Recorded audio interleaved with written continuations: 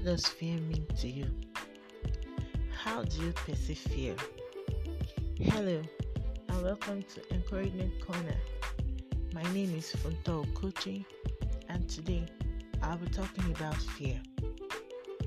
I remember that as a teenager, or maybe in my early 20s, I heard fear defined as false evidence appearing real, which is another way to say many things we fear never really should have gotten us afraid.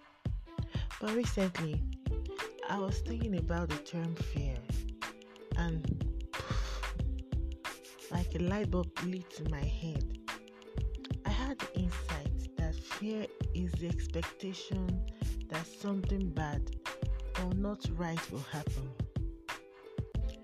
The root cause of fear is from a negative perception, an expectation of an unpleasant end result, either in a career choice, starting a new project, choosing a life partner, changing jobs, and so on.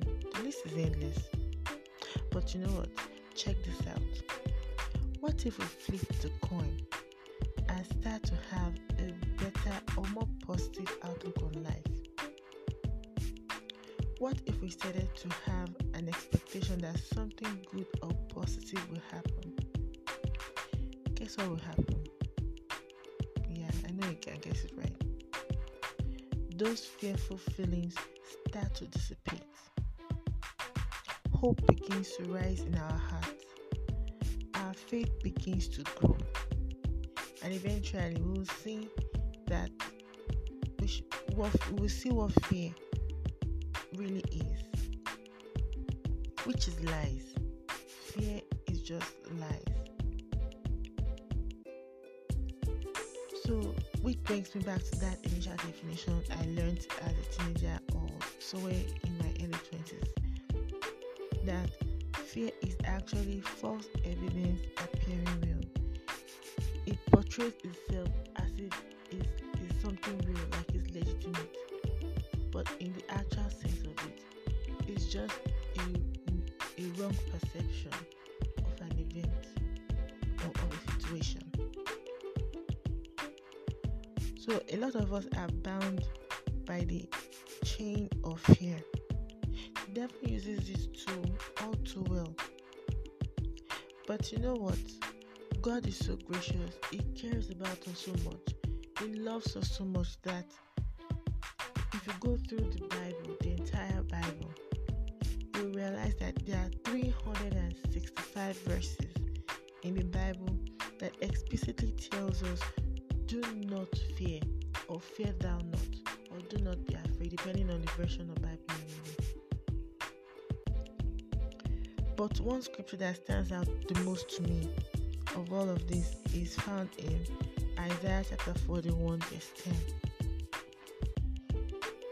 You know, there was this decoration in my parents' living room as a kid that had this particular scripture on it, and I remember that almost every day before I'd go out, because of where the decoration was placed, I would always say it, and it brought me some comfort.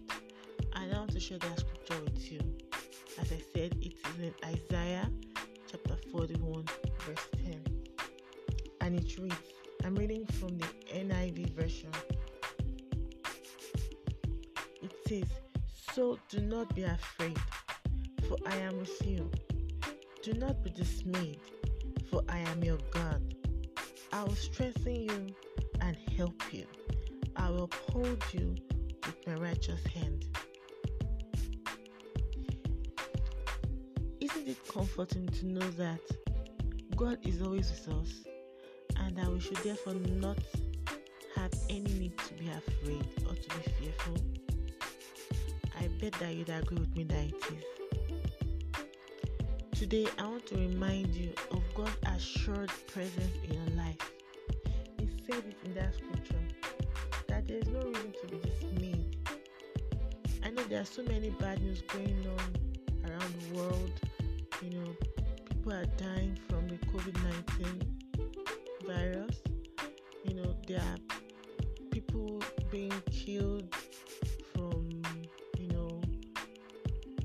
from what's it called now? I'm trying to recall what this weapon is. Recently in the news, there was this exchange of fires between two countries. I've forgotten. Yeah, is it missile? Yes, I remember now, missiles. And it's heartbreaking to watch such news. In my country, people are being kidnapped. There's huge insecurity problems that we're facing. There's banditry going on, and so many things are happening that can get us dismayed, that can get us afraid, that can put our heart in the state of negative expectations. But God is telling us today that He will strengthen us. He said He will help us. He will help us. He will uphold us with His righteous hand.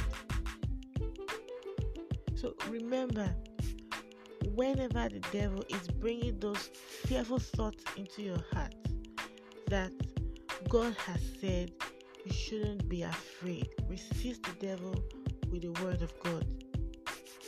Let us not be caught up in the fearful vortex that the devil wants us to be in, because it will keep us trapped.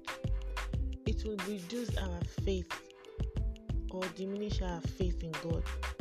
And once He gets us into that situation, He can then do whatever He's planning to do with our lives. And we shouldn't give the enemy that much power over us. There's this scripture that is coming to my heart when Job said it, that the thing he has greatly feared has happened to him. Which meant that Job at some point in his life feared the loss that he had to endure, but thank God that God restored him back. So fear is a tool of the enemy, that's the devil. Let us not play into his tricks. I hope that you have enjoyed today's podcast. Please make sure to join me for the next episode. Thank you so much for listening. Have a nice day. Bye for now.